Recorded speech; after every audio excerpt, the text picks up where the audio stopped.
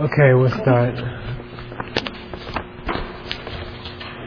We just got back from India last night, so still a little groggy, okay? So excuse that, okay? I was called away suddenly. There was a Xerox Corporation wanted to make a film about our computer work with the monks, so and they had to do it in 3 days or something. So we did it, and that's all. There's a chart here, and I want to thank John for doing the class, and I heard he did a good job. This chart was made by our grandfather, meaning Ken Rinpoche's teacher, Trijang Rinpoche, who's the teacher of His Holiness the Dalai Lama, the junior tutor. And it summarizes all the steps to meditation. So just about all of class 3, course 3 is in here. And I'm sorry it's so small. There'll be a reading that will contain all the parts here in English and Tibetan. So we took it all off the chart and turned it into a reading. I think next class, or at the next session of this class, okay? And that's about as small as we could make it. I mean, as big as we could make it at a local print shop. So if anybody has the, effort, we could redo it on bigger paper. We just didn't have time. We just got back and did it. But originally we did it on a larger sheet of paper, so you can see that. But this summarizes all the steps to meditation. The main thing of this chart is that it gives you all the potential problems that you can expect. So I think that's the most useful thing about it. It alerts you to all the problems you can expect during your meditation. And then each one of the turns represents a different problem that you overcome during your meditation.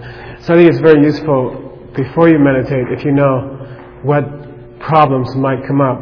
And then you're forewarned. And then you can recognize them as they come up, and then you can stop them.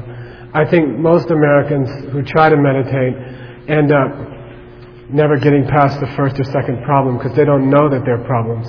And some of the problems are sneaky, and they are imposters. They pretend to be, and they look like you're doing well, and actually you're in the middle of a problem. Like what they call subtle dullness is some kind of spacing out during meditation, and that's actually a serious problem to meditation. And I'm afraid that many Americans see it as a benefit, and they get into it and to relaxing, and it feels good, and then they space out. And this chart will help you understand that that's really a problem, and that once you get past it, you can get even higher in your meditation. So that's the benefit of the chart. It's nice to have everything in one piece. Okay. If anyone has the, energy, they can make it. We have a larger one, and if they can find a place that could do the copying, maybe we could all chip in and make one. Okay.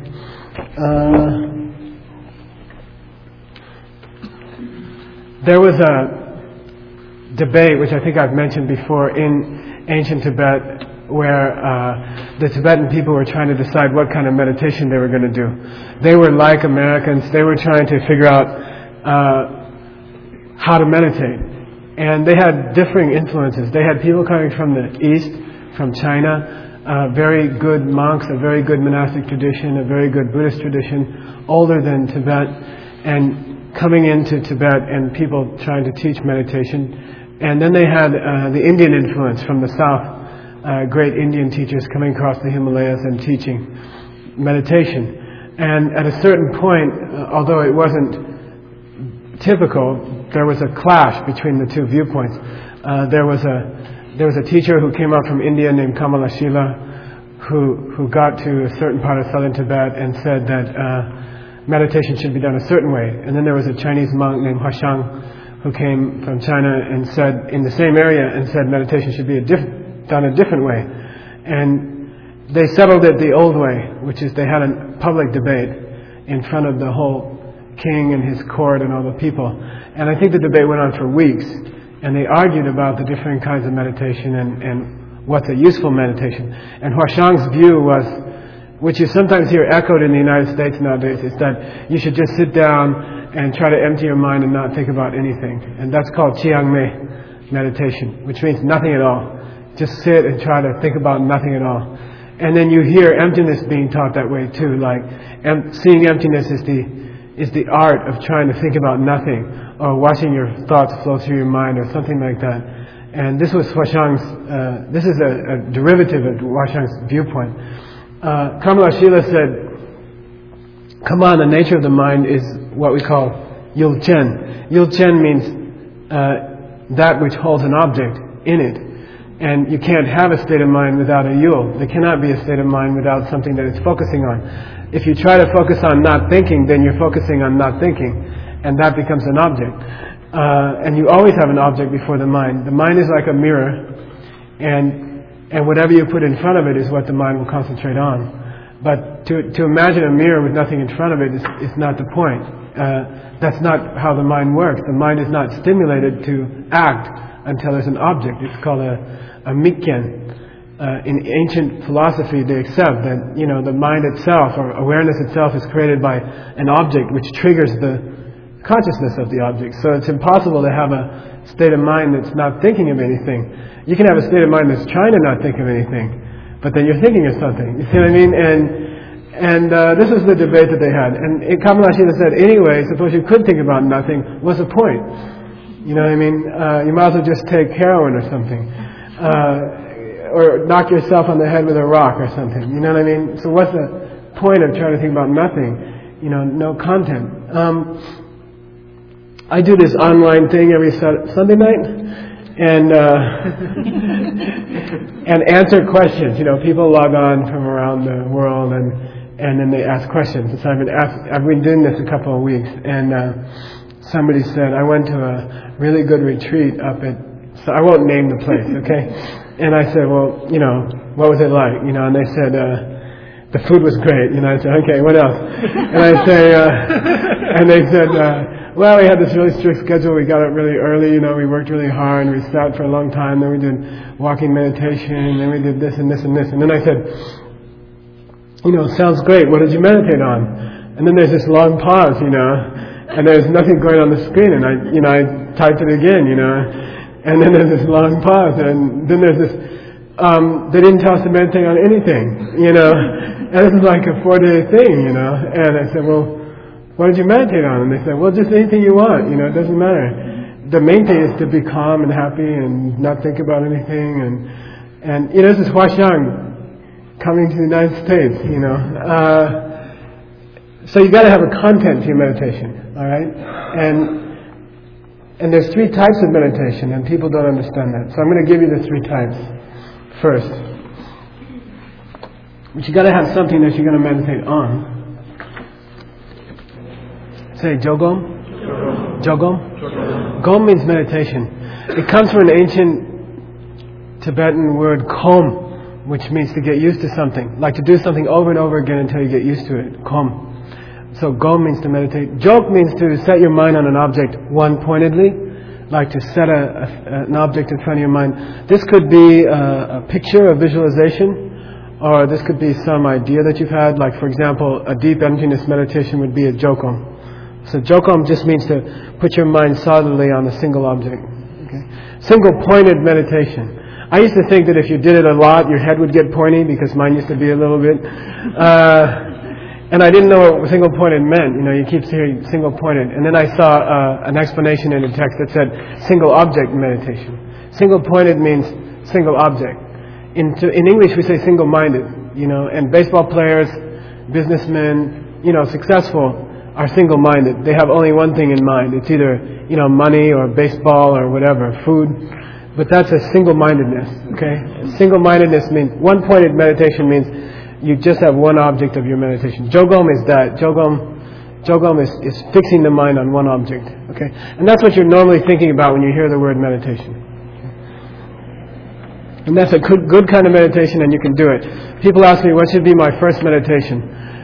In the scriptures they say, try to picture something, start with a silhouette, like a Buddha with a light behind him or her, and you see just the outline, and you meditate on the outline, and then you fill in the eyes, the color of the eyes, and then you fill in the nose, and then you start filling in from the face, then you fill in the hair, and then you fill in the rest of the body, and then you fill in the breath and the warmth and the smell of the body. You see what I mean? Until it's a total thing that it's not like visualizing a tanka. Okay? A lot of people, when you say try to visualize a lama, they close their eyes and they try to picture somebody flat on a piece of paper. Okay, it's not like that. You have to try to get in the mood of sitting with this person. They're breathing slightly, their eyes are moving slightly, you can smell their body, you can feel them rustling, you can feel the warmth from their body. You know, make the meditation all sensory. All the senses should be there. And that's a real jogam. Okay, I'm afraid that many Americans, even if they find out what they're supposed to meditate on, they just meditate on a flat picture of somebody. And that's not the point. Okay? I mean, eventually it should get to where you really feel the person is there. Okay? Next one is Shargam. Say Shargam. Shargam. Shar means, it's the word for east in Tibetan because it means for something to rise or something to appear, because that's where the sun appears in the morning. Okay? So Shargam means like holding pictures up to your mind in a certain order. Okay? Like you're going through a bunch of paper. You know how they go, like they should look at this picture, look at this picture, look at this picture, look at this picture. And that's called shar. One by one you make them appear to the mind. Okay? And this is what we call review meditation. Review meditation. Okay? You're going through a certain series of steps, one by one, over and over again. Okay? I've heard this thing where they say that little kids who learn foreign languages get smarter later in their lives because they're making new neural bridges in their mind, like they're making new mental habits in their mind or pathways that other people don't. So it's like a new connection between this point and this point, that if you keep doing it and you learn a new language, then you have a new connection between 2 points or something like that. This is very similar. Shargam means you keep doing the same steps in a meditation over and over again until there's a new like bridge made in your mind, and it's just a new mental habit, a new way of thinking. We call it a bhakchat, until you're used to that. For example, a good death meditation would be this way. There's 9 steps to a good death meditation. And if you keep doing it over and over and over and over and over again, then finally the bridge is constructed in your mind and you start to think that way. You know, you start to think, well, maybe I will die today, and maybe I should do exactly what I want to do if I was going to die today. You know, maybe I should lead my life that way every day and do exactly what's the most important thing every hour of my day, because I will die today, someday. Okay, like that. And that's a shargam. Okay. Last one is called chegom. Say chegom. Chegom. Che means to examine a problem. You can call this problem-solving meditation, and it's defined in the scriptures. It says, take a certain question that you're not sure about in Buddhism, and they say set it at the center stage of your mind, and then examine it from all different kinds of viewpoints. You know, like take this question, put it in the center of your mind, and think about it from 50, 60 different ways. You see what I mean? And that's called chegom. So for me personally, when I do chegom, it's most often on what's the most important Buddhist thing I can do. You see? Because I live in a world of Buddhist things to do, you know. I can do one of 100 different Buddhist things. I have all day to do Buddhist things, you know. So I can, you know, for me it's not a question of whether I'm going to do a Buddhist thing or not. It's what's the most important Buddhist thing to do of all the Buddhist things I can do today. And that becomes a struggle for me, you know, like, because I have Buddhist things to do which are more comfortable for me, and then I have Buddhist things to do which are less comfortable for me. But sometimes the less comfortable ones are more important. So I have to fight with my own mind. You know, my own mind wants to do the more comfortable ones because it's used to it. And then, but I know intellectually that I should be doing the more difficult ones, or the more challenging ones that'll get me to Buddhahood faster for other people. So I have this constant struggle in my own mind about prioritizing my practice. You know, what's more important than other things. And that's a chegom. So what you do is you sit down and you say, okay, today I'm faced with this choice between, you know, doing this virtue or doing this virtue. So which is more important? You know, because I only have one day to work with, and it's 2 days of stuff. And then I sit down in my meditation and I struggle, I punch it out. It's like an intellectual questioning about this thing, which is more important to do. And then this side will say, this is more comfortable, and this side will say, yeah, but you're going to get to Buddhahood slower if you do that. And then this side will say, yeah, but everybody else is doing this. And I say, no, but this is more important. All the books say that. And they say, I don't know, and then that's a debate in your mind. That's called a chegom. Okay? And then you resolve the question. Then you slide into a jogom. Okay? It's like, I decided that this is more important than that. Now let's hold that for a while. Okay? Then you move over to jogom. You see what I mean? So from a chegom, you can go to a jogom. You gotta get used to that. What I wanted to do tonight was, the original course number 3 was about meditation. And I think the first 6 or 7 classes were about all the ways to meditate, how to sit in meditation, all the different problems, all the different fixes for the problems, all the conditions you need. Very importantly, how to prepare for a good meditation. And then as I was getting towards the end of the course, I realized that a lot of people were coming up to me and asking, well, what am I supposed to meditate about? Okay? And the most important thing you can meditate about is Lam Rim. Okay? So we're going to talk about a Lam Rim. And your reading is kind of long. Did it get printed? I don't know. Yeah? We were up all night, and Aura was up. And it's a long reading, okay? It's a Lam Rim text. But what it's meant to be is a meditation that you can do for the rest of your lives, okay? It's about, 100-something pages. No. But it's a complete meditation that you can do indefinitely, okay? Let me see which one.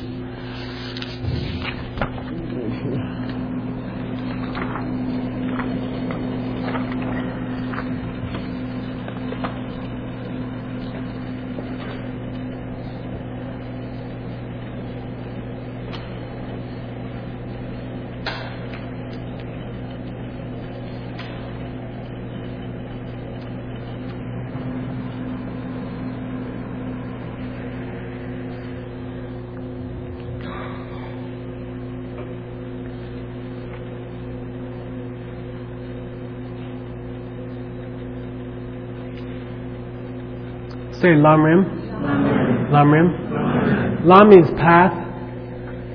Path. And I always remember getting corrected in Brisbane. I said path. They say, huh? The path. I say, huh? It's a path. Oh. Okay. Lam means path. Rim means steps. Steps to the path. Okay? Steps to the path. Path to where? To enlightenment. Alright? Steps to the path of enlightenment. Whenever I hear Lam Rim, I think of this instruction manual that we got with our lawnmower down in New Jersey when we bought it, and how to put it together. This is from Sears Roebuck lawnmower, and it comes in this box because they don't want to have it be too big when they ship it, you know what I mean? And you have to follow these instructions to put it together. And it's really hard for some people. And it's like big letters, and it says, don't forget this screw, number 1. And then number 2, it says, don't ever tighten it past that, and number 3. And if you do them one by one, correctly, it has to come out right. You know what I mean? Like, if you can figure out the illustration of which screw is which, and you just don't get impatient. If you go through, it's like your income tax. If you just sit down and calmly go through one by one each step, then theoretically you can't screw up. By the time you finish, your taxes are figured out, or the lawnmower is sitting there complete. One time I had all these screws left over, and I didn't know where they went. But it's a certain order that you have to go through, and you have to think Lam Rim is like that, okay? And I've had all these debates with some people. They say it's not necessarily true that there's a certain number of steps to enlightenment, and it's also not true that you can't skip some of them or jump around or go out of order or something like that. And then I get into this debate with them about, is it the same as the lawnmower or not? You see, I mean, is it possible that spiritual things are just like the lawnmower? You know, is it possible that you have to do it in a certain order, and you have to have certain parts, or the thing won't work? And then they say, yeah, but I read this book, you know, about this guy, he wrote a new book, and it looks really good, and a lot of it is very similar to Buddhism, you know. So look, it's got a death meditation in it, and it's got this in it, and it's got like half the stuff is there, you know. And then you say, well, if you used half the parts that were in the box for the lawnmower, would it work? You know, I mean, Sears Roebuck is not going to put in parts that they don't have to pay for, you know. You know what I mean? If it wasn't necessary, it wouldn't be in the box. And then I get in this debate with people, and they say, no, spiritual things aren't like that. You know, it's kind of variable, you know. It just depends on where you are, or what century you're living in, or stuff like that. You can leave out some stuff, as long as it has, you know, this definitely has a death meditation. It's very similar to your Buddhist thing, and it has this other thing. And then you say, but does it have emptiness? Do they teach karma? And they say, well, not directly, you know, not like you guys say, but it's kind of there, you know. That's like saying, well, you know, it's got a couple wheels, and it's got a thing that looks a lot like a carburetor. You know what I mean? And then people say, no, you're being sectarian, you know. And I say, no, what I'm trying to say is it's possible. I claim it's true, but I won't, okay? That you must have certain parts there, or it cannot work, okay? That you must have certain elements in your spiritual career in the same way that you need certain parts of a car or a lawnmower for it to work, or it just won't work. You see what I mean? It can look like a lawnmower, it can make some noises like a lawnmower, but it won't cut the grass. You know what I mean? And it's very possible that it's the same in the spiritual things. The trick is with spiritual things, because they're so slippery, you know, it's so hard to judge whether or not you have the parts. It's so hard to tell if you're making progress. It's so hard to know which parts you need and which parts you don't need, because the thing you're fixing is trying to talk you out of fixing it. You know what I mean? So it's extremely difficult in spiritual things to know if the lawnmower is complete or if it's working or things like that. You see what I mean? Like, they're invisible. Half the things that you ever have to get through to reach enlightenment, especially tantric enlightenment, are invisible. You know what I mean? Like, you can't tell if you're making it well or not. And it's very difficult for another person to look at you and say, yeah, you're doing okay on step number 4, but number 6 is not so great. You know, it's almost impossible to judge whether a person is doing well in those things, you know, and it's very difficult for you. It's like trying to teach yourself piano. It's like trying to teach yourself to play concert piano, and maybe you've never heard a concert pianist or something like that. I mean, what you're trying to do and what we're trying to do to reach enlightenment, especially in one lifetime, involves so many invisible processes and so many unmeasurable things that it's almost impossible unless you follow a certain directions well, you know, and that you have someone to help you.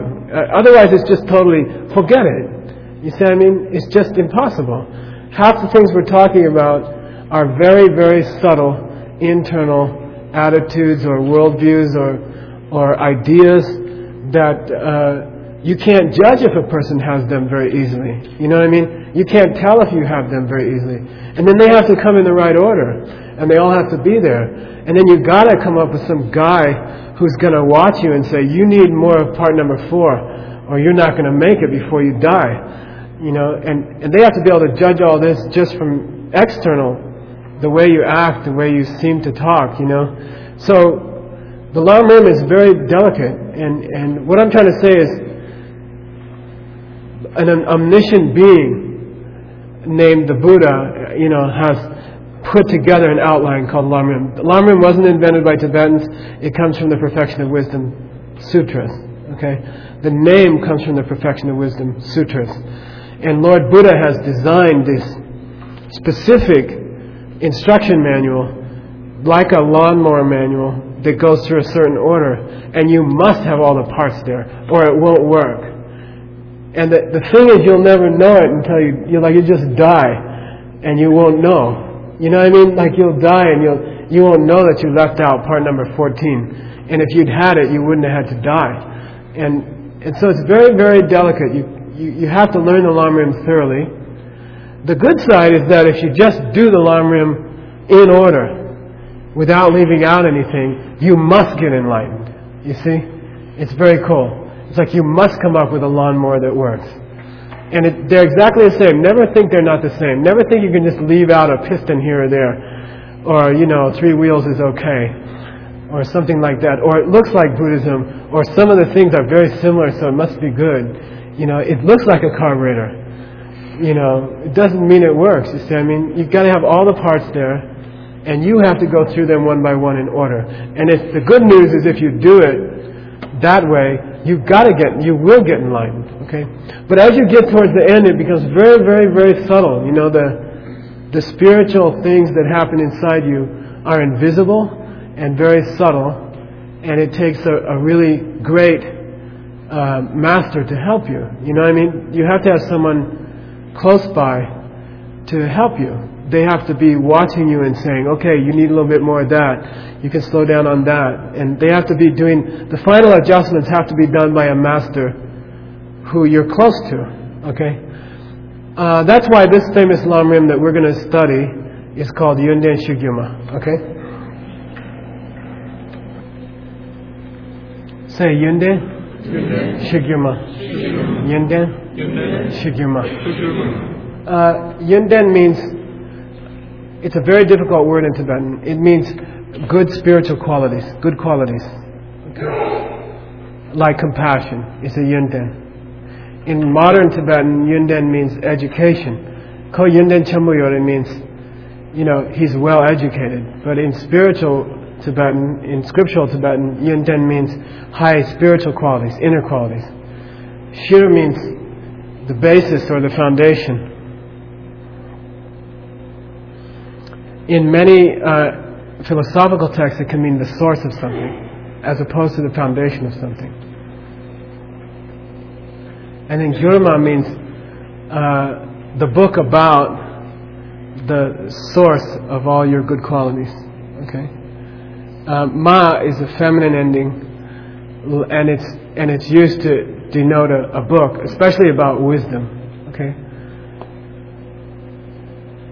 So like. The Heart Sutra's real name is Chomdende Ma Bhagavati, which is the feminine ending, which means the conquering lady or something like that. Okay? So this is a book about, the Ma is implying wisdom, and it's a book about the source of all these very subtle, invisible good qualities that you want to develop inside of you. Okay? Like it's one thing to learn like dance, they'll teach you how to move your left foot, then they teach you how to move your right foot, then they teach you a left move, and then teach you a right twist, and then they teach you how to move your arm, and then by the time you're done with like 10 years then you've moved all the possible parts, and anyone can stand there and say, okay, they can do a left turn and a right turn, and they can do this move and that move.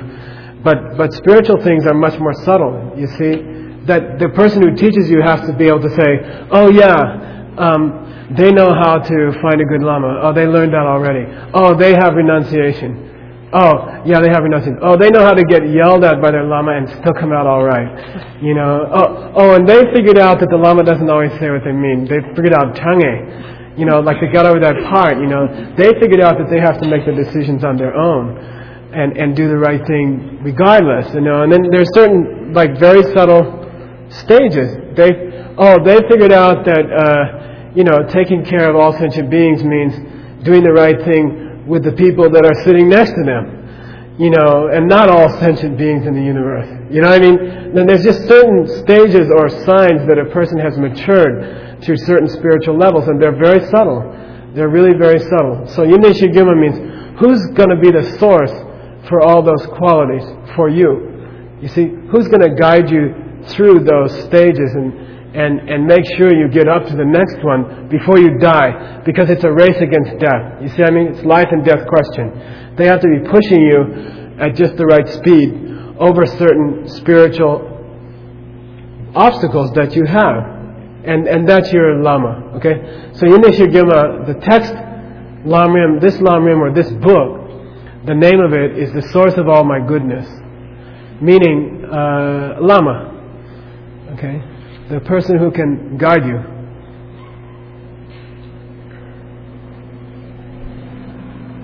And that's the first Lamrim. I mean, you have to go out and find this person, okay?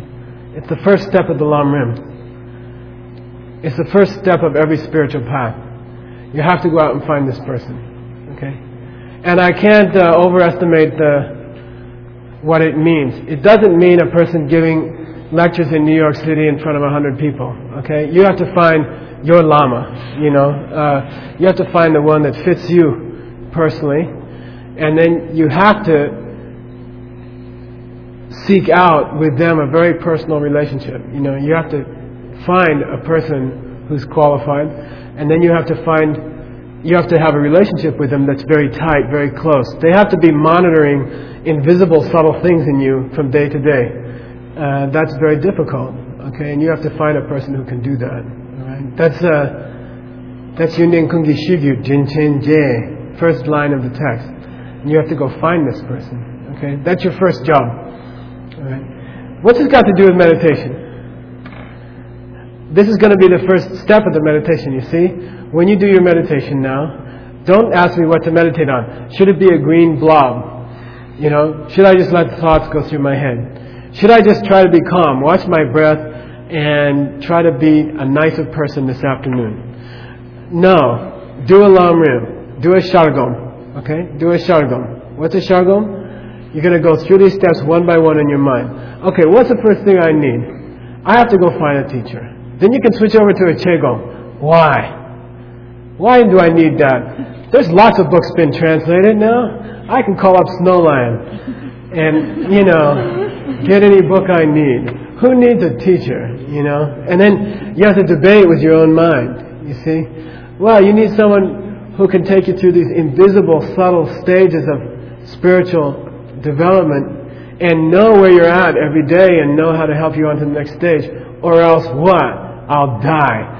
Okay? And then you have to debate your own mind. You know, your own mind say, yeah, that's cool, but you can just go to class once in a while. That's enough, you know. And then you have to say, well, wait a minute, I don't know, I might die before the next class, you know. And you say, no, average expectancy just went up to 77. You still have time, you know. And then you have to debate your own mind, okay? That's a Shargom and a Chegom, okay? So that's the first step in Lamrim meditation. You think about finding a Lama, okay? And finding them means establishing a relationship with them where they are monitoring you closely, and you have that relationship, okay? And you have to. I mean, all the great musicians, all the great artists, all the great dancers, all the great baseball players, they had a close relationship with them. Sooner or later, you have to, okay? Who's that guy that just broke the most games in a row thing last couple of years ago? Yeah, Ripken. There's two of them, right? Why? Because their father. No, who's that guy? And there's somebody. Anyway, Cal Ripken and his brother, right? Then they're like great baseball players because their father's a great baseball player and they grow up with it. Really? How? The father? Ooh. Okay. Okay, not the right kind of Lama. All right. Anyway, you see, it's not just an accident. It's because he's so close to them. You see what I mean? You have to have somebody like that. Okay. What's the next thing?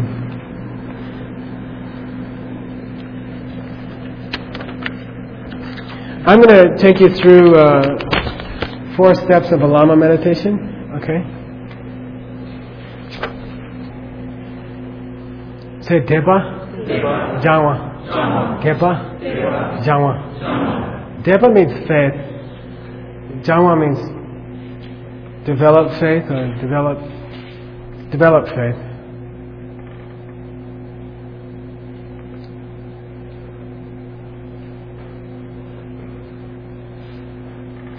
And this means you have to try to think clearly of what you want. You see, like if you're going to study I don't know, any subject, say mathematics, you have to come to some kind of belief that this person knows what they're talking about. And that's Depajama, okay? So like you're checking out this person and you're watching them and you're trying to decide, do they know what they're talking about or not? Is this person qualified or not? And this has to be a very important step for any person. It's one thing to learn how to play piano badly. It won't kill you, okay? And you've had teachers who, they either were incompetent from the beginning, like I had one in 7th grade, okay? The 6th grade teacher was incredible, like a star at everything and a great compassionate holy being. And then 7th grade teacher didn't want to teach, didn't know anything, didn't like to teach, didn't like the kids, didn't learn anything from them. Devajawa is you have to check this person out, you have to see if they know what they're talking about, okay? Then there's other ones that you get all excited about at first and then later you find out they don't know as much as you thought. You know what I mean? Something like that.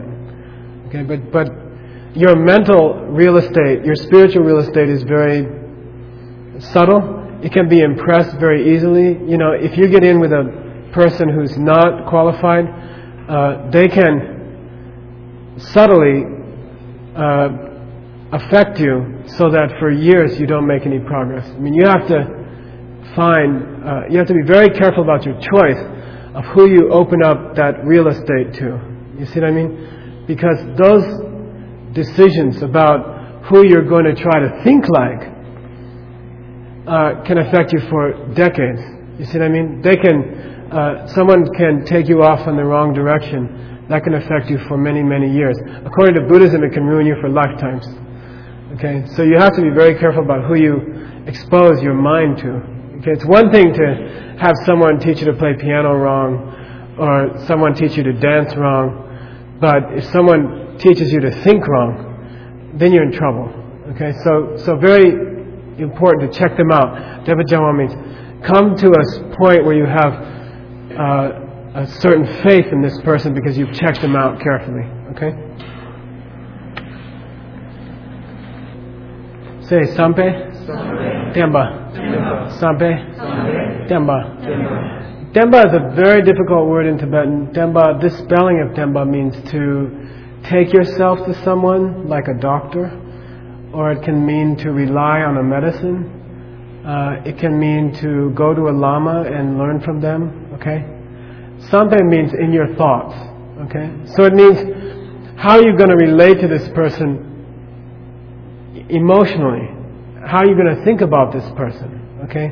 And that's a whole stage in the Lam Rim. Once you make this connection with this person, once you have a relationship with this person, then how do you commit yourself to them mentally?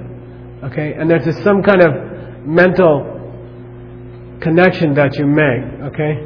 And this is very important. Okay? At the last step, which was Depajawa, you check them out. Right? You decided whether or not this person's going to be your Lama. And you have to do that process carefully. In Scripture, some people took 12 years to check out their teacher. They didn't, for 12 years, they didn't say, will you be my teacher? They took their time, checked them out, talked to their students, find out their background, find out about their personal lives, everything. Check them out carefully. And once you're decided on them, then how do you think about them? You see what I mean? And in America, I think we don't quite have this attitude towards teachers. You know what I mean? And I'm talking about your high school teacher or your college teachers or things like that. If you become like an Olympic skater or something, you see them come off they skate around for the competition and then they're back in the back and the camera comes up and they're going, and the coach comes up and you can see this relationship with somebody who's been teaching them for 10 years every hour of the day. And there's this look in their eyes, and that's what we're talking about. Okay, there's this connection that you have with them. And Sampe Tensu means don't break that connection, Samaya. You don't break it after that. You think of your teacher in a certain way. It's like getting married 100 times over. And it's that kind of commitment that you make at that point. Okay, after you've checked them out, and this could take a year or 2 years or 5 years. Take your time. It's your life at stake. Check them out carefully. And then And then Sampe Tenso means once you've checked them out and made the commitment, make it. And then just decide this person is going to be the one. And then you think of them a certain way. You never change your thought about them, okay? You think about them as being the person who's going to save your life. And you never stop thinking about them that way, okay? That's called Sampe Tenso. This person is going to save my life. Out of all the people I've met in the world, I believe this person has the capacity. If you don't think they do, then don't make them your Lama. You can still go to classes of a person or something like that. That's fine, especially if there's nobody else around, okay? But I'm talking about a different commitment. This is like, okay, this person's the one who's going to save my life, and I commit myself to this person. That's Sampe Tenso, okay? Now there's a thing about your mind, okay? It's called the high school girlfriend effect, alright? You see her in a class, I still remember, right? And you're like, wow, she's really cool, and then you like make excuses to go by her window all the time, or bump into her next to her locker, or stuff like that, and then, finally you get up the courage to sit down at the same table in the lunchroom, and then you slowly start. This is called Depa Janwa, right? You're checking out the qualities of this person. Then you decide, okay, I really want to go out with this person. And then you ask them. And during this whole time, they look glorious, shining, not like your last girlfriend, And they're like unbelievable and really cool and different, This is going to be different. And they're all special and everything. And you meet them and then this is the one, And then you actually go out with them and then you get to know them and they get familiar with each other. And then you have your first fight, and then you have your second fight, and then you have your third fight, and then finally you meet that other girl in the other lunchroom, and that's the one. You see what I mean? And this whole process, it goes like this, which you've been through, right? It goes like this, and then it goes like this, and then it goes like that. That's not a change in the other person. I mean, that's the big thing that Buddhism did for me, It made me understand something. The other person is not changing, okay? They're the same person they were before you sat down next to them at the lunch table. They didn't change during the 6 months that you knew them, okay? Something else changed. What's that? I mean, your own mind changed, okay? Like they didn't change dramatically. They didn't go from most cool girl in the high school to horrible monster in the high school in 6 months, Something else changed. Your mind changed. You see what I mean? What it means is your karma to see this person as beautiful is used up when? While you see them as beautiful. You see what I mean? For as long as you see them as beautiful, your karma to see them as beautiful is wearing out. Then sooner or later it wears out. And then they start to look worse and worse and worse, and then you have your last fight with them. And this is always this curve like this. And this is not their fault, and they're not changing, you're changing. Okay? Your karma is wearing out. Now the same thing happens with Lama. Okay? That's the point. You go to a lecture, this guy looks wonderful, not like my last Lama, and you get all excited and they look really cool and they teach you and you're like getting really excited. And then you peek out and your karma starts to change. You start to see faults. You see like, oh, I never knew they would act like that. I never knew they would do that. Can't believe it. 6 months ago I thought they were perfect. And you start to see all these things. And you think that those things were there 6 months ago, but you didn't see them. And you believe that. And that's a wrong worldview. Sampe Tenpa means you have to try to stop that worldview. You can go on from skipping from Lama to Lama to Lama, and what you'll find out sooner or later is it's just like your high school girlfriends, okay? It's something else changing. It's your own perceptions. And it's not that you are seeing something that was there before. You're creating something that wasn't there before. Okay? Because your karma is wearing out. So you have to be aware of this effect and you have to deal with this effect. Okay? And you have to try to handle it. You have to be aware that it's your karma shifting and you have to fight it. Okay? And that's very important. Otherwise you just skip from Lama to Lama. Like that. Because your own karma is wearing out. What I mean is at a certain point in Sampe Tenso, you have to decide that this person is challenging you in some way. They're trying to teach you something. Okay? Once you make the karmic connection with this person, Sampe Tenpa, once you say, this is my Lama, now everything changes. Everything they do after that is a challenge for you. If they decide you need to have your faith tested, they'll test your faith. If they decide you have to have your anger tested, they'll test your anger. If they decide you have to have your patience tested, they'll slap you around a little bit. You see what I mean? And you have to say, oh, this guy's helping me. Thank you. You know what I mean? And your whole attitude, once you make the connection, that's why it's so important to be careful before you make the connection. But once you make the connection, you now have to have a whole different way of looking at this person, unlike any other person you ever met. You see what I mean? And this will be your first tantric practice. Okay? Very heavy. Very, very heavy. And if you succeed, you'll get enlightened in this lifetime. Very subtle. Okay? What I mean is, you are deciding that there's one person in the world who can read your mind, who knows your future, and who's challenging you knowingly every moment of the day. And then you don't give up. You say, I know this person's trying to get me enlightened. Every time they tell you to go wash the dishes, every time they yell at you, every time they say the opposite of what they said yesterday, now your whole perception of this one person is changed. You say, this person is out to get me enlightened. And I'm going to pass every test they can give me. Then what happens?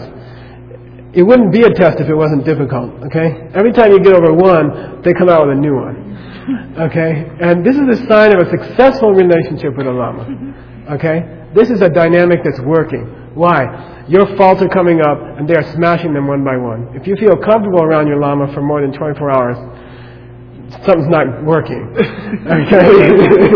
All right? That's their job.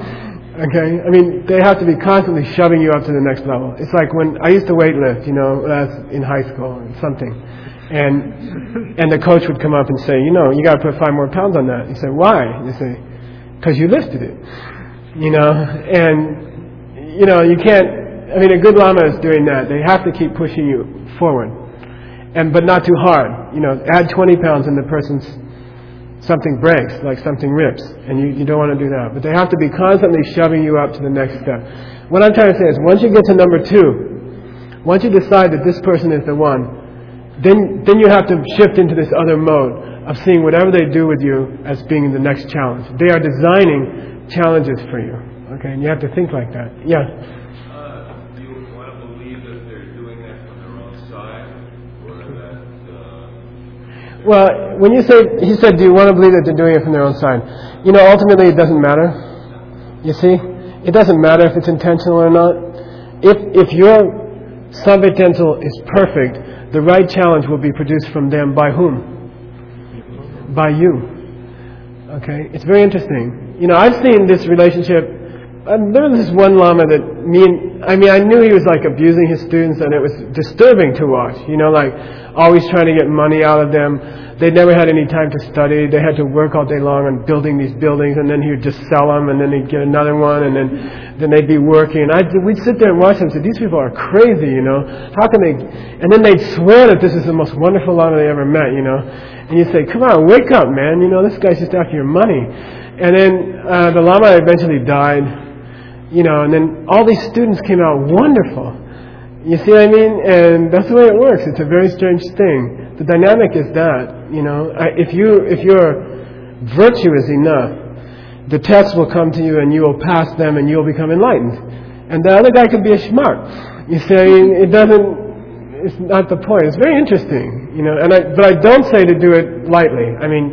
You check the person out. Tradition in Scripture, sometimes for 10, 12 years, you check them out. Then you make the commitment. But after you make the commitment, if they tell you to build a 9-story building and then rip it down, this is a challenge. They're designing a challenge for you. After you make the commitment, okay? And it may be that they challenge you with some extraordinary behavior that's immoral, and then they're trying to see if you have the brains to leave them, which you should. You see what I mean? And that's another.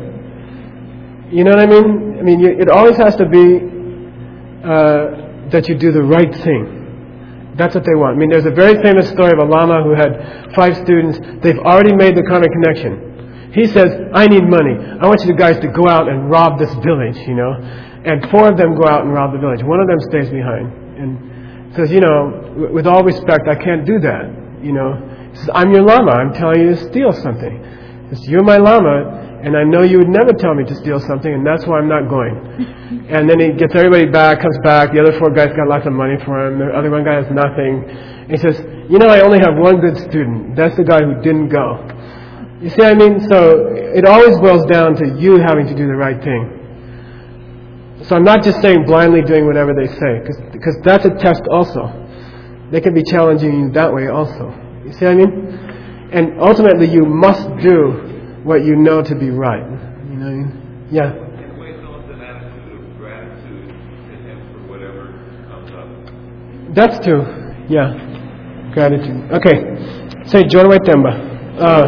Write it first.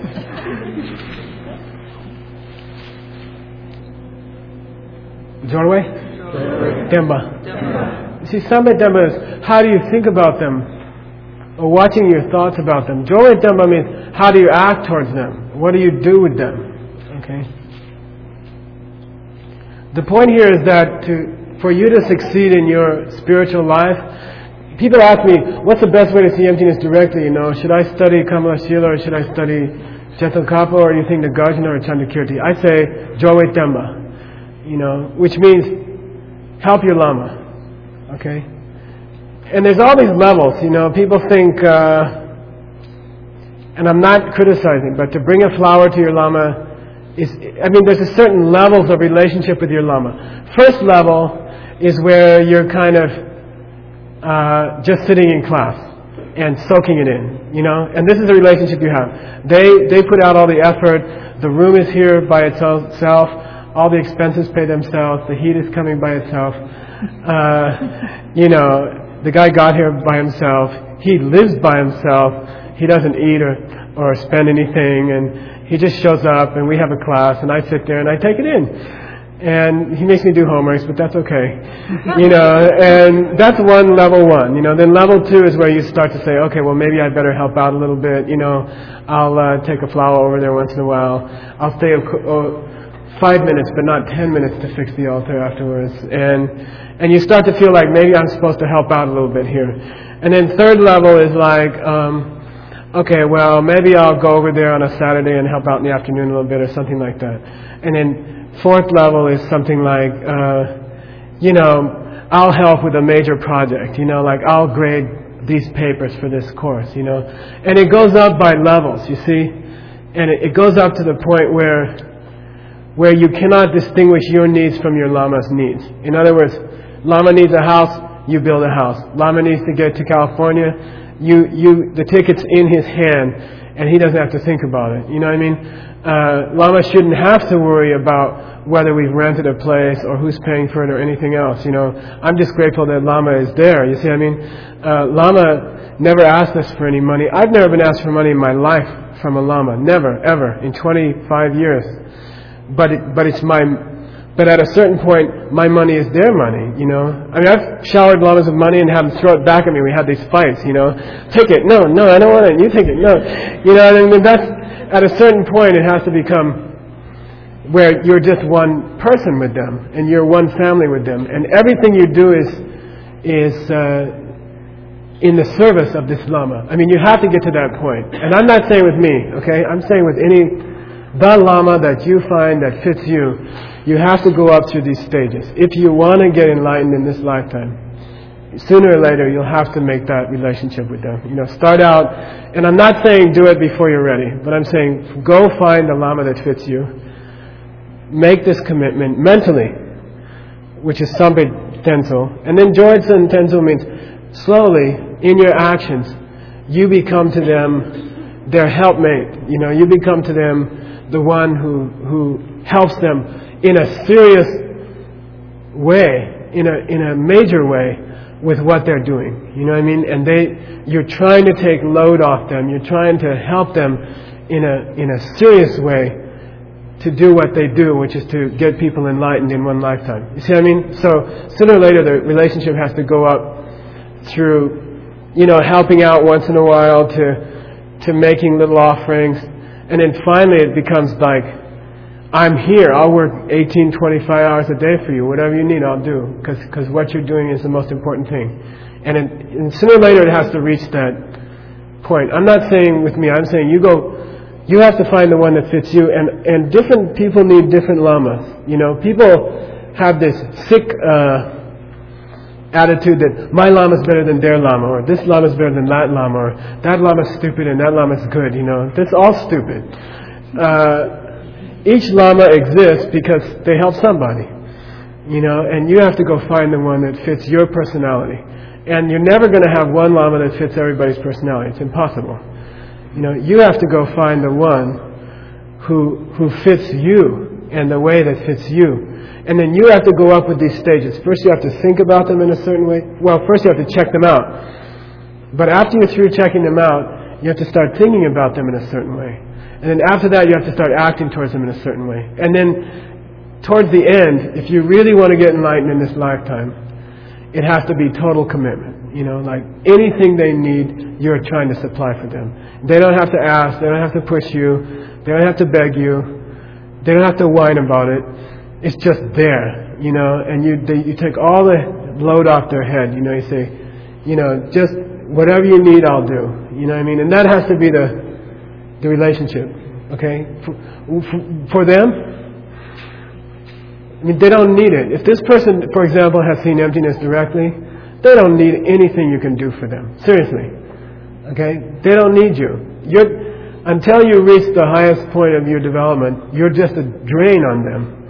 You're just trouble for them. They don't need it. They could just go sit somewhere and be happy. You know what I mean? It's one more problem in their life, to take care of. It's having one more kid, and it's not for them, okay? Never think like that. I mean, it's for you. Really, it's for you, okay? And it's an honor to be asked to do something for your lama, and it's an honor to be spending your money for other sentient beings, and it's an honor to spend your time and your life and to stay up late to help other people. And you're one of the fortunate few who has the opportunity, and really you have to see it like that because it's true. Okay, to have the opportunity to spend all your time, to overwork yourself for your lama. The word shramanera, one of the ordination vows, means the person who tires themselves out helping their lama. Okay, this ancient Sanskrit word for a student is the one who tires themselves out, trying to help their lama. And never think of it as a burden or something, a hassle or something like that. It's an honor. And once you get into it, there's a dynamic. I mean, there's some kind of snowball starts rolling. Once you're able to commit yourself that way, that everything starts happening for you.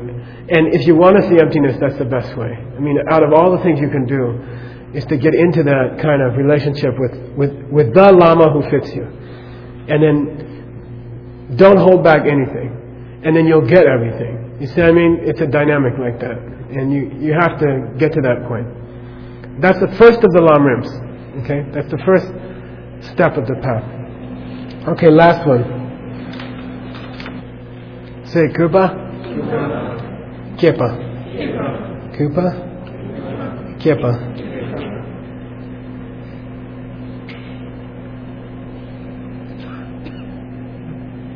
Kupa means like some kind of love or affection, reverence, devotion.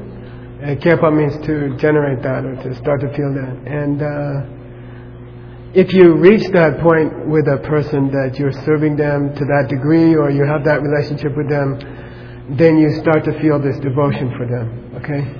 And it's a very important sign of your spiritual progress. You start to feel like this is the most precious being in the world, and they've been giving up their whole lives for me, and they've been watching over me, and they've been, if this is a real Lama, they've been setting this up for hundreds of years, and this person's been out taking care of me, watching over me, protecting me, guiding me, trying to make sure that I don't suffer, and they've been doing that for many, many, many years. It's not just, any Lama that you ever meet has been watching you for many years before that, and waiting. and setting things up for you and preparing for you and waiting for you to get here. And this has been going on for longer than you can imagine.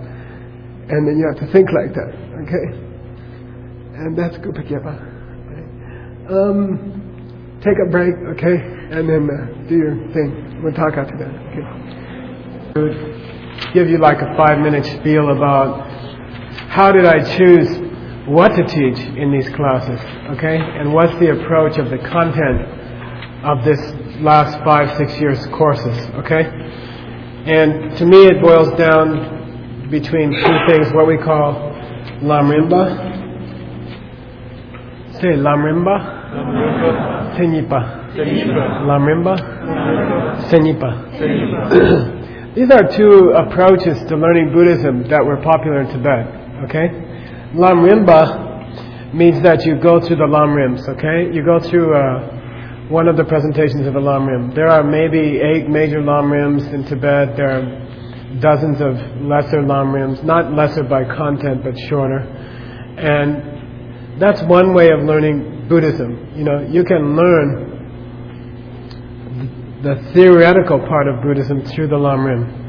And that's a tradition that's been especially strong in Tibet, especially among the non-monks, okay, like among lay people. When big lamas like Pabongko Rinpoche went to teach lay people in Tibet, it was always Lamrim. When His Holiness comes to America to teach, it's usually the Three Principal Paths or some kind of variation on a Lamrim. And this has been the tradition for lay people to learn Buddhism. Lamrim includes all of Buddhism in a brief, easy to practice way that anyone can do. And this is one tradition. It's been a tradition when lamas got to the United States or other Western countries that they concentrated on Lamrim teachings because they were more simple and they were briefer and they were complete. And this is an easy way to present Buddhism to a Western audience, especially when you have a language barrier. So it was easier to do it that way. And that's been the way that a lot of Buddhism has been taught in the United States. What the Asian Classics Institute theory was that if you could find students who would commit enough time, they could do it the monk's way. You know, the Senyipa, that's called Senyipa. Okay, Senyi means definition. Senyipa means a logician or someone who works on reasoning. And this is the presentation in the great monasteries. Okay, we call Dentasum, the big 3 monasteries of Tibet, which is Debung, Ganden, the 2 lesser colleges, and Sera, okay, which is the greatest of the 3. And this has been a tradition in the Dentasum, means the great 3 monasteries, Sera, Debung, and Ganden. And you would study Senyipa. The Senyipa system consists of 5 subjects, and I'm going to just write them down. And this is what the course here at Asian Classics was designed around. I felt I was brought up through the Senyipa system. You know, my Lama, we had time. We had 20 years, so he brought me up through the Senyipa system. Senyipa means you cover the same material as the Lamrim, but you rip it apart. And you go very, very great detail through the 5 great subjects of ancient Indian Buddhism, okay? Sooner or later, if you do Lamrim, they're all there. And you can get them and you can learn them all that way. But if you go the Senyipa way, it's much, much more detail. And to me, I think that Americans, if you can find Americans who are willing to make the effort, that it's a much greater result. You know, if you can find people who are attracted to working hard and having to really study hard and to try to understand the details of Buddhism, that to me, my goal in this institute is that people study the Senyipa way. That you go through the details and the hard work of doing the detailed presentation of the great classics of ancient Buddhism, going through each one of the 4 great schools of ancient India in detail and learning the main points of the whole Geshe courses. So the Geshe course is a Senyipa course, and that was my dream for this place and for these courses and for the 5-6 year course. And what I would like this institute to be known for And what I would like to see people teaching is the 5 great subjects in detail, in the heavy presentation. And I would like us to attract that kind of student. I don't think it's for everybody. There's a lot of people who are attracted to, for example, just meditation.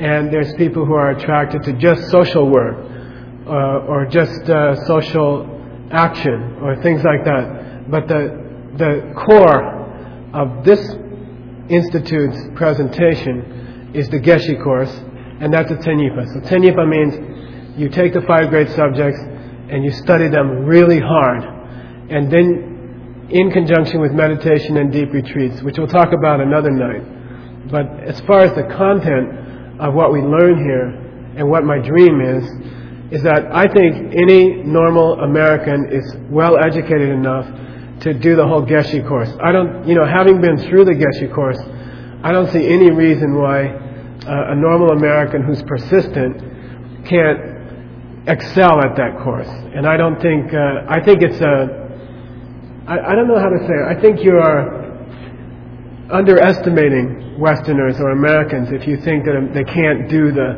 Geshe course. Of course you can do the Geshe course. You've been through the major points of the Geshe course. Frankly, you know most of the material as well as most Geshes ever learn it. Even if you may not believe that, okay? You can believe it, okay? I did my Geshe exams in 95 after teaching here for 5 years. It was a breeze. I mean, it was fun. The people who came there said, "Why are you laughing? You're being examined by every monk in the monastery." It was a good time because I'd been through it all again with these courses. So you don't have to think that you're somehow aren't getting the whole thing, or you're not learning it as well, or you're not qualified to teach it, or you have to go to the Lam Rinpa way because Americans can't learn Tenyipa way. It's not true. And you've learned the major points of the Geshe course, and that's the goal of this institute. In other words, I don't ever want the most serious courses of this institute to be watered down to something which is, easy for people who can't come regularly, you know what I mean, or something like that. I'd rather weed out those students, let them come on Friday night, which we call a cookie class, and even though you get cookies, and I think my dream of the core of the teachers that we produce should be Tenyipas. In other words, they've covered the subjects in detail. They're not afraid to answer tough questions about it. When a tough question comes up, they can say, "Oh, that comes in Abhidharma chapter 3. Check it out." You know what I mean? And I'd like to see that kind of thing. And it's not my goal in this institute to do the Lam Rim way. Okay? The Lam Rim is a masterpiece because it incorporates all the great 5 books, but in a much briefer way and in a much less comprehensive way. So I'd say I'd like the concentration of you people as teachers to be Tenyipa way, which means you're going to have to learn all 15 courses. Period. My goal is that, by the time I get out of that stupid 3-year retreat, that everybody has finished the 15 courses. If you haven't done like the first 5 or 10 or something like that, we're going to design, during the 3 years, there'll be a rotation of the courses so that you'll be able to finish the ones you didn't do, okay? And my goal is that each person go through the whole Tenyipa course. I could just get up and do a 6-month Lam Rim and then repeat it every 6 months, and that's not the goal. If you want that, go find a Lam Rinpa center, okay? This is not. You earn it here, okay? And that's my goal. That's what I would like, okay? You got 15 courses, finished, packaged, waiting for you, and your job to get through them. There will be people teaching them in a rotation during the 3 years, and you can probably finish them if you work hard. Okay, I'm going to just put up the names of the 5 great subjects because it's auspicious, for people who are going to be Tenyipas. Okay. And I'm not putting down Lam Rinpa centers. That's good. Tenyipa's better. Okay. All right. Say Parchin. Parchin. By the way, never say that. I don't want to hear anybody say Michael Roach said Lam Rim was bad or something like that. That's incredibly ignorant. Okay. Lam Rim is fantastic. This is even better. Okay. That's all. Parchin means perfection of wisdom. Okay. The Perfection of Wisdom Sutras. It's the lower Madhyamika school. In the monastery, Perfection of Wisdom means the study of the lower school of Madhyamika, the lower middle way school, what we call the independent school. In the monastery, this is 12 years. Say Uma. Uma. Thurman. No. Uma means middle way. Okay. Madhyamika. In the monastery, this means the higher half of the middle way school. Okay. The Prasangika or the consequent school. The highest teachings on emptiness. Uma. We do 4 years in the monastery. Say Dulwa. Dulwa. Dulwa means Vinaya. This is vowed morality. Okay? It could be, some people call it monks, rules or something like that. It's not just monks, lay people also. Okay? Vinaya. Okay? The study of ethics. Vowed ethics. Taking vows to live an ethical life is Dulwa. Okay? We do for 2 years in the monastery. This is the presentation of the Abhidharma schools on ethics. This is the first of the 4 schools of ancient India. Okay.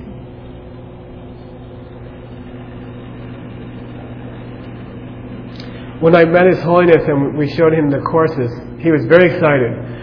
And I said, we're doing all 5 great books. He said, wait a minute, how are you doing Vinaya with big groups of people? They're not monks and nuns. I said, oh, we're using Jetsun Kapa's outline of Vinaya. He says, oh, that's great, He was very excited about it. Okay. Say Z. Z means Abhidharma Kosha. Okay? The Abhidharma. We spent 2 years on it. The subject of the Abhidharma is hard to say. I mean, the first 2 chapters discuss the parts of your personality, your mind, all the parts of your mind, breaks down the whole universe into different categories, things like that. The 3rd chapter goes on to where did the world come from, how was the universe formed, what are atomic particles, how do you measure time, how will the world end, things like that. Cosmology. 4th chapter is on karma, and then the latter chapter is on how to meditate, how to defeat your mental afflictions, things like that. So it's like a huge encyclopedia of Buddhist philosophy. Again, this is from the point of view of the first of the 4 great schools, the Abhidharma schools. Okay? Say Tema. Tema. Tema in Sanskrit is pramana. It means the study of logic and perception. Okay, Buddhist logic and perception.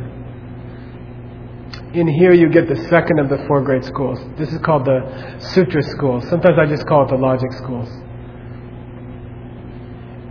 When you say logic to Westerners and Americans, they freak out. They say, what's it got to do with me overcoming suffering and becoming a tantric deity? What's logic? Who wants to study Aristotle? I just want to get enlightened. They freak out. And I tell you this, okay? Catch this. The second most important thing for seeing emptiness directly is logic. Okay? Is to study Buddhist logic schools.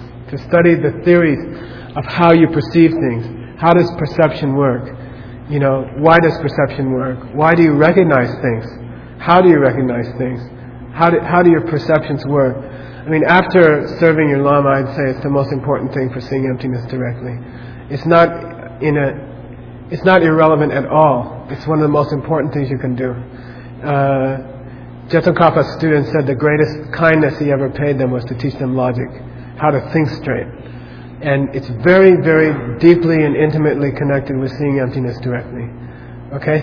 And you have to learn it. They call it the Ume Go. It's like the doorway to Madhyamika, the doorway to emptiness. Okay? Yeah? She said, where does debating fit into this? We'll talk about it. 1 sec, okay? We study Tema or Pramana every year. We stop, everyone stops, wherever they are in the course. Everyone stops, and we go to logic for 3 or 4 months. It culminates in the winter debates, which are big competitions between the great 3 monasteries. Sometimes we let the Jashipambos come. And if the Ratas are nice, we let them come. And the Namgyals showed up once, but they never came back. Okay. Anyway, I think some of them did come. Anyway, but it's a very intense debating between all the great 3 monasteries for like 10 hours a day for an entire month. And this is every year. Logic is considered so important that whether you're just starting out at 15 years of age or whether you're about to do your Geshe degree, you're still, every year you're stopping and doing it for 3 or 4 months, okay? When I say logic, I'm also talking about how you perceive things. The whole thing about mental images and how that plays a role in the perception of emptiness, okay? How does all this relate to debating? You debate all of it. Debate is a tool to debate anything. And after we build the university in Arizona, we'll be debating art or dance or Tai Chi or Qigong or whatever. Everything can be a subject of debate. Debate is just a tool for arguing logically about things and learning them fast and efficiently. So you can debate, we debate all of these subjects, all 4 subjects. Yeah, all 5 subjects, sorry. Yeah, it's exclusive. You do them. Yeah. You do only Parchen for 12 years and then you do only Uma. And then people have trouble shifting between them because you learn a whole belief system and then they tell you, now forget that one and go to the next one. And you say you have to switch hats. They call it switching hats. So people who just graduated from Parchen into Uma, for example, are still stuck in their thinking in the lower school. And the teacher has to shock them out of it. Like the teacher, after teaching them Lower Madhyamika for 12 years, says, by the way, that's wrong. Now you have to learn this one for 4 years. And they freak out. It's very common for them to freak out. Okay, so this is the system in the monastery. Now, where does the Lam Rim fit in here? Lam Rim is an abbreviation of all these 5. See what I mean? Lam Rim contains all 5 in a brief way. In the monastery, there is no Lam Rim formal course. And I asked Rinpoche one time, why don't we do Lam Rim or why don't we do Drupta, which is comparative philosophy? He says, you don't need it, because when you do the other 4, when you do the other 5, you cover it, but in greater detail. Okay, so you have to get used to that idea. Yeah? Where does the mind-only school? That's a good question. He says, where does mind-only school fit in? All right? Which is the 3rd of the great 4 schools. It's studied during Parchen. Okay, it's as you get towards the end of your course in the perfection of wisdom, you start learning Chang'e. Chang'e means how to interpret the Buddha, and that's where mind-only school comes out. Was the Buddha literal or figurative when he taught that everything is the mind or something like that? Okay, so it's covered in Parchen, and then later when you get to Madhyamika, the mind-only school comes as the bad guys. And you learn all the arguments against the mind-only school. So that's where you study the 3rd of the 4 great schools. So by the time you finish this course at ACI, the point is that you've covered all the great schools of ancient India. You've covered everything that the Lam Rims have in them, but in very, very great detail. What's the use of spending so much time in all this detail? Okay, why is it necessary? Can't we just meditate all the time? You know what I mean? It seems like you're hung up on all these fine points of philosophy. It's not just philosophy. Sooner or later you'll see that every single point that comes up is one that will come up in your own mind as you're meditating. And you have to be equipped to deal with those questions for yourself. Secondly, as you get older, you will attract students. Okay? Each person in this room has a personal responsibility to start teaching in accordance with their ability and their own personality to other people. And they will come up, they are Westerners, they are Americans.